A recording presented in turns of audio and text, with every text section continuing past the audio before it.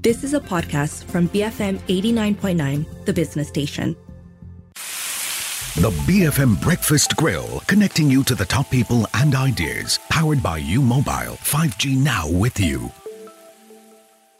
BFM 89.9, I'm Chong Jensan and this is the Breakfast Grill. 2022 was a year full of volatility for many asset classes, including equities, bonds, commodities, currencies, and also cryptocurrencies. Notable events last year include the Russian-Ukraine war, aggressive tightening by the Fed, Elon Musk, many shenanigans, and the collapse of cryptocurrency exchange FTX. As we look into 2023, with China reopening its borders, what does the future hold for the many asset classes? And where should investors be keeping their eyes on? Joining us in the studio is Mark Mobius, who is known as the godfather of emerging markets. He has spent more than 40 years working in and traveling throughout developing economies. Prior to launching Mobius Capital Partners in 2018, he served as executive chairman of Franklin Templeton Investments Emerging Markets Group. Thank you for joining us this morning. Good morning, Mark. I hope you've been keeping well. I would like to start the conversation by touching on some of the key business trends in 2023. Firstly, on oil and energy markets, oil reached a high of $120 to $130 a barrel last year at the height of Russia-Ukraine war, but it's currently trading at just above $80 a barrel. What are your thoughts for the oil market in 2023? The oil price situation, I think, is going to not get better. Let's put it that way. I believe that oil prices probably will inch higher as we go forward. Of course, it's a supply and demand problem. If the demand is not there, oil prices could fall. But I think recovery of economies around the world are in place and demand will be there, and therefore the demand for oil will increase. But how do you see the Russia cuts in production in terms of the price cap that is imposed on Russia? Will that impact price direction moving forward? I don't think it'll have an impact on the free market price. Of course, the Europeans have put a cap on how much they're willing to pay, but at the end of the day, the free market will prevail, and the prices set by OPEC or basically by Saudi Arabia will be the key thing to look at. Do you think OPEC Plus is gaining more influence now? Yes, definitely. There's no question that they're very influential.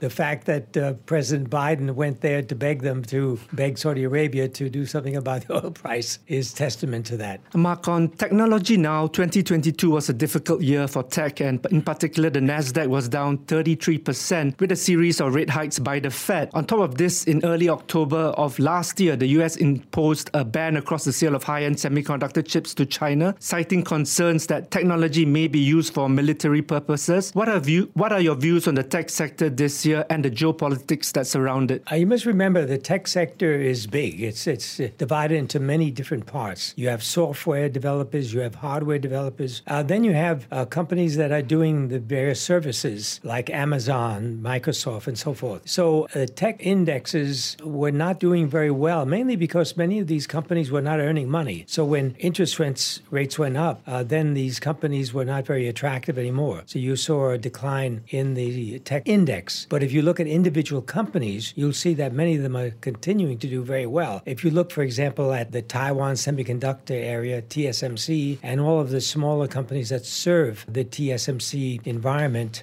the software for the chips, you'll find that they're doing quite well. Do you think that TSMC face a Taiwan Strait risk now? There's no question that there is a big risk with China threatening to invade Taiwan. And of course, the Americans have stated very clearly that they will defend Taiwan. I think President Biden has said that 3 or 4 times. So then you also have to look at the Japanese involvement. The Japanese are now ramping up military preparedness for such a war. So this is a real big risk, not only for Taiwan, not only for China, not only for the U.S., but for the world. Because if a war starts, then we're going to have a real crisis globally. But they're also moving some of their production in the US. They're building a $40 billion Arizona plant, but I guess that's they won't come on stream anytime soon, right? That's right. And also they won't equal what Taiwan is doing right now. As you know, you're talking about high-end chips, and Taiwan Semiconductor now does about 80% of the world's high-end chips. It's very difficult to replace that. Okay, Mark, moving on to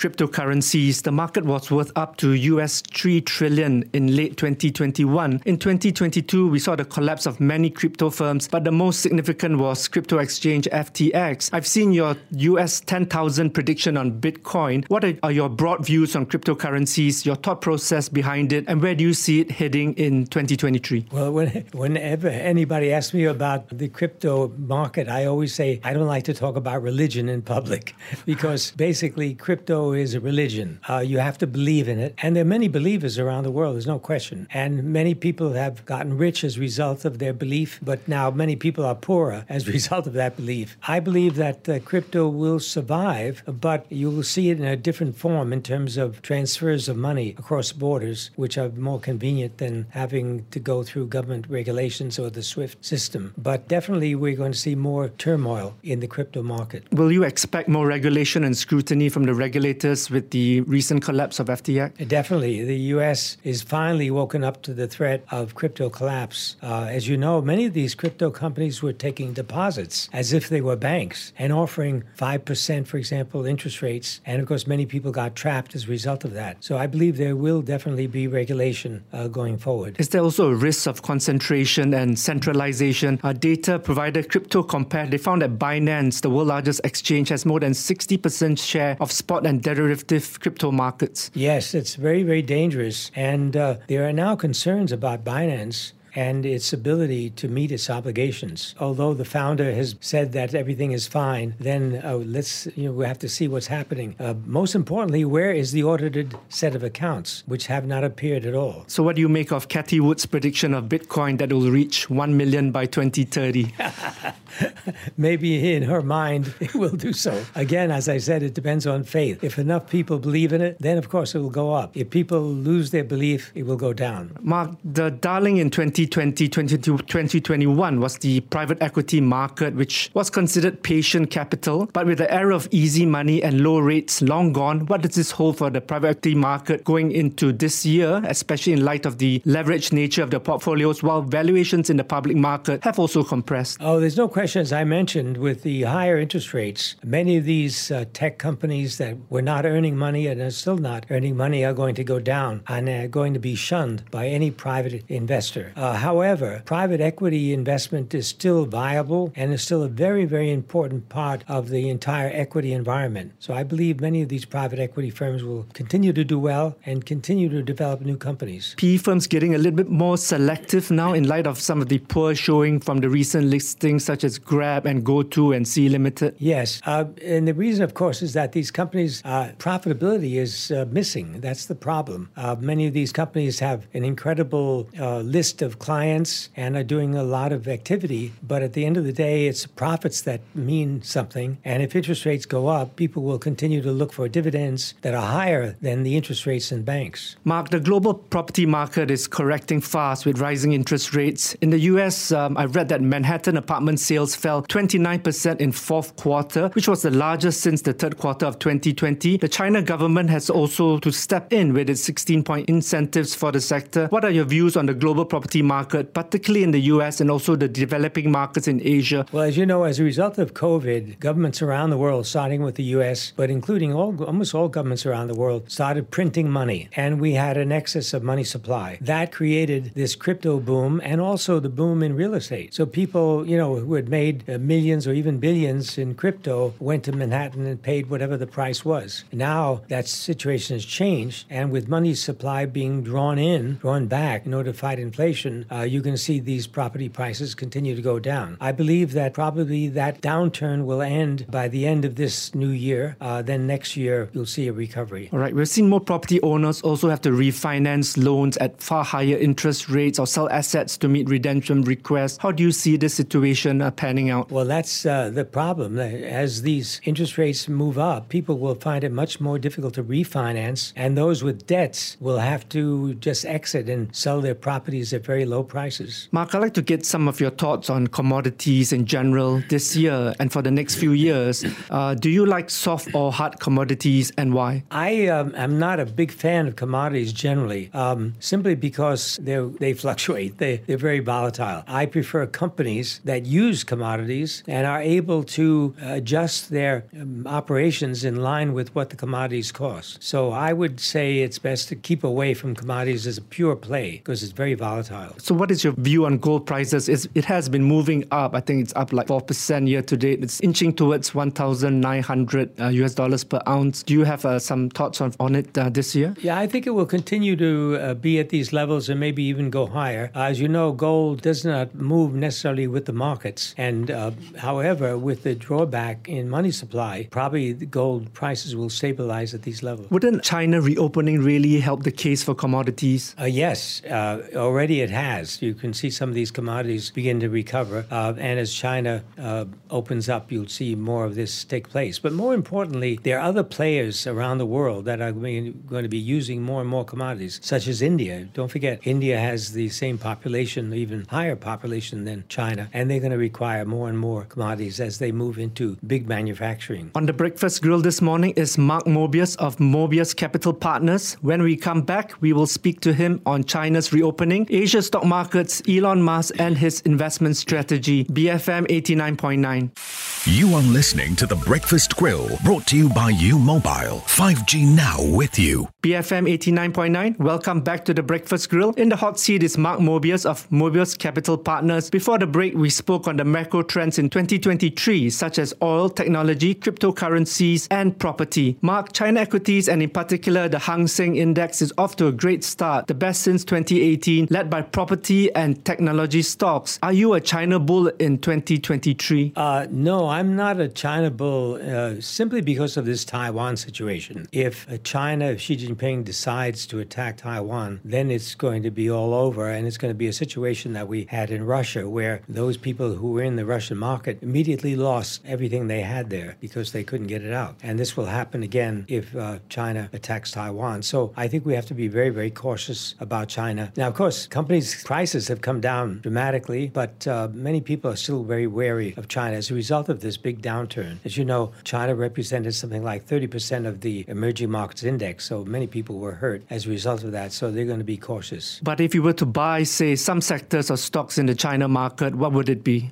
Tech. It would have to be concentrated in the tech area. With the sanctions imposed by the U.S. on China, China is going to have to ramp up its semiconductor production and everything associated with it. So you're going to see a lot of expansion in the tech area. What about the e-commerce space like Alibaba and Tencent? Chinese regulators have also approved Ant Group's plan to more than double its registered capital, a sign of progress in resolving regulators' concerns, while Jack Ma is also giving up control of their entity. Would you have a view on these companies? Yeah, these companies are nice companies. They're doing very well, but their profitability is somewhat weak. They're not that, the return on capital is not that high. So I would be cautious with these companies. I think the big growth is already over. Overseas expansion will be limited because of the political environment. So I would be cautious on those companies, although there's no reason why they can't rise in price as a result of the general upturn in the China market. Would you prefer the U.S. e-commerce companies as opposed to the China tech one? Again, the same problem you have with the U.S. companies. If you look at Amazon, for example, the return on capital is not that high. The good news is that they're reducing the workforce to make things more profitable, but it won't be enough, I believe. It'll take a lot more than that. Mark, are you surprised at how fast China reopened and relaxed its COVID-19 restrictions, and what are some of the implications of this? Well, first of all, there'll be an expansion of COVID cases at the beginning, but I think at the end of the day, herd immunity will take place in China, and China will be on track again with a more vibrant economy as a result of that. Do you think China's healthcare system is strong enough to withstand a potentially huge wave and more hospitalization? Yeah, I think they'll be able to handle it. As you know, the Communist Party has got a very tight control on the healthcare system, and they'll be able to meet the challenge. There'll be difficulties along the way, but at the end of the day, they should be able to meet that challenge. Would you have any insights into their CanSino inhaled vaccine and so far the positive early results for its messenger RNA jab? Is that working wonders for the population? That's a good question. As you know, China, I think, made the mistake in not accepting the Pfizer RNA, the RNA of the other companies as well, and therefore they had this big problem. Now they're beginning to adopt some of the Western techniques, and this might be the answer for them to avoid a big increase in COVID cases. Mark, moving the conversation to the U.S., the Federal Reserve officials are committed to fighting inflation. They're expecting higher interest rates to remain in place until more progress is made. But we did see a more moderate CPI number yesterday. What is your view on when the Fed will pivot, and will there be a rate cut this year or next year? You must remember the Fed is looking at a 2% inflation rate. We're now at 7%. So we've got a long way to go. And I don't think the Fed will let up. They will continue to try to keep rates high. I would think that if for any reason the CPI jumps up again, they could raise rates to as high as 7, 8, 9%. So we have to watch this space carefully. And by the way, related to that, of course, is the price of oil. If oil prices move up, then gasoline prices in America move up. And that's a very, very big indicator of inflation for the Americans. So the market is wrong then? The market's pricing in a rate cut this year, and markets continue to rally? Yeah, you must remember that the market does not necessarily follow the interest rate level. There are many cases, if you look back in history, where interest rates were very high and the market was doing very, very well. So it'd be a mistake to say, because interest rates going down, the market will go up, or vice versa. Mark, I have to ask you about Elon Musk, Tesla, and Twitter. I've seen strategists describe the 70% dip in Tesla's share price as Musk Twitter-driven, but we have also seen deliveries for Tesla also disappoint, and there are ongoing price cuts, even in China. He has also had to reduce his stake in Tesla to finance the Twitter acquisition. What do you make of all this? I think he's got a real problem because he was borrowing on the basis of his Tesla shares. So he's leveraged on that. And of course, if the Tesla share prices go down, the banks want more collateral for the money that he's lent in order to buy Twitter. So it's really a big bind for him. And of course, it was easy to predict that it doesn't make sense for Twitter to be used by Musk in this way because the amount of money he's spending is incredible. More importantly, Tesla was not worth Chrysler, Ford, and many other companies combined in market capitalization. That didn't make sense. So now we're coming back to reality. So you won't be a buyer of Tesla at these levels? No. You think there's a lot more downside? I think probably there's more downside because you must remember companies like Porsche, all the other major oil car companies are now producing electric vehicles. So they're doing a good job at it, by the way. How about SpaceX? They're going through another round of fundraising and could soon get its first orbital test launch, potentially ushering an era of much lower cost space flight. Do you have a view on SpaceX? Well, you can have failures. You don't need many failures to have people doubt whether this venture makes sense. But there's no question that the private sector is going to be more and more engaged in space going forward. But I'm not sure whether it's going to be necessarily a good investment. Mark, I'd like to get some of your views on the Chinese EV space. BYD, which has a much larger variety of offerings that comprise both plug-in and pure electric vehicles, it saw its retail sales in China double in December, while Tesla's fell 42%. Are the heydays of Tesla long gone, and are the Chinese players really catching up and narrowing the technology gap? Yeah, I think the Chinese players are really coming along quickly, partly because they had the battery technology. You must remember, electric vehicles depend on very good battery technology, and the Chinese have that. And more importantly, the Chinese government has been mandating electric vehicles to be used on Chinese roads. So this is going to be a big benefit to the Chinese manufacturers. Do you like any companies in this space? Again, I'm not too excited about the companies because the amount of investments that they have to make means that their return on capital is not very good. What would be the right proxy then to get exposure to the EV space? Will it be through the battery companies or yeah, commodities? The batteries, and more importantly, the people who produce the components for batteries. Mark, I know you're expecting India to gradually replace China as a manufacturing hub. I've seen your reports on this. We've also seen Apple move some of their manufacturing there. What are your arguments for India, and do you like the stock market there as well? There's no question that India is coming up. India's where China was maybe 10 years ago, but they're moving up very, very fast. There's a digitization of the Indian economy taking place. Mr. Modi is really heading that effort and ensuring that the Indians take full advantage of the technology that's available globally. And of course, many companies want to diversify out of China because of the risk that they face as a result of Taiwan Taiwan, and many other factors, the U.S. imposition of controls on China technology. So India is in a sweet spot because they've got a billion-plus population. They've got a lot of smart engineers, a lot of smart people, and they've got an incredible free economy. It's a democracy. Are there any sectors or stocks that you like there? Yeah, we're invested in the healthcare sector. We're also involved in companies that make components for infrastructure. And we also are looking very carefully, as I said, in the technology area. There are not many listed companies that we can buy in that area, but we're definitely looking at it, except for software. We've invested in software companies as well. Can we now talk about Asia and other ASEAN markets? What are the broad themes you see this year, and which markets do you like? Well, it's interesting to see how Southeast Asia is benefiting from what's happening in China and the U.S. The U.S. impositions on China means that a lot of manufacturing is going to move into Southeast Asia, and already we've seen that take place here in Malaysia. I just came back from Penang, and some of the manufacturers there mentioned to me that they benefited from what's happening. So Malaysia will benefit, Indonesia will benefit, Singapore, Thailand, Vietnam, all these countries will benefit from what's happening in China and the move away, or let's say the diversification of manufacturers away from China. But within the ASEAN market, what countries do you like? Do you have a view on Malaysia? Yeah, we like Malaysia. We like Thailand.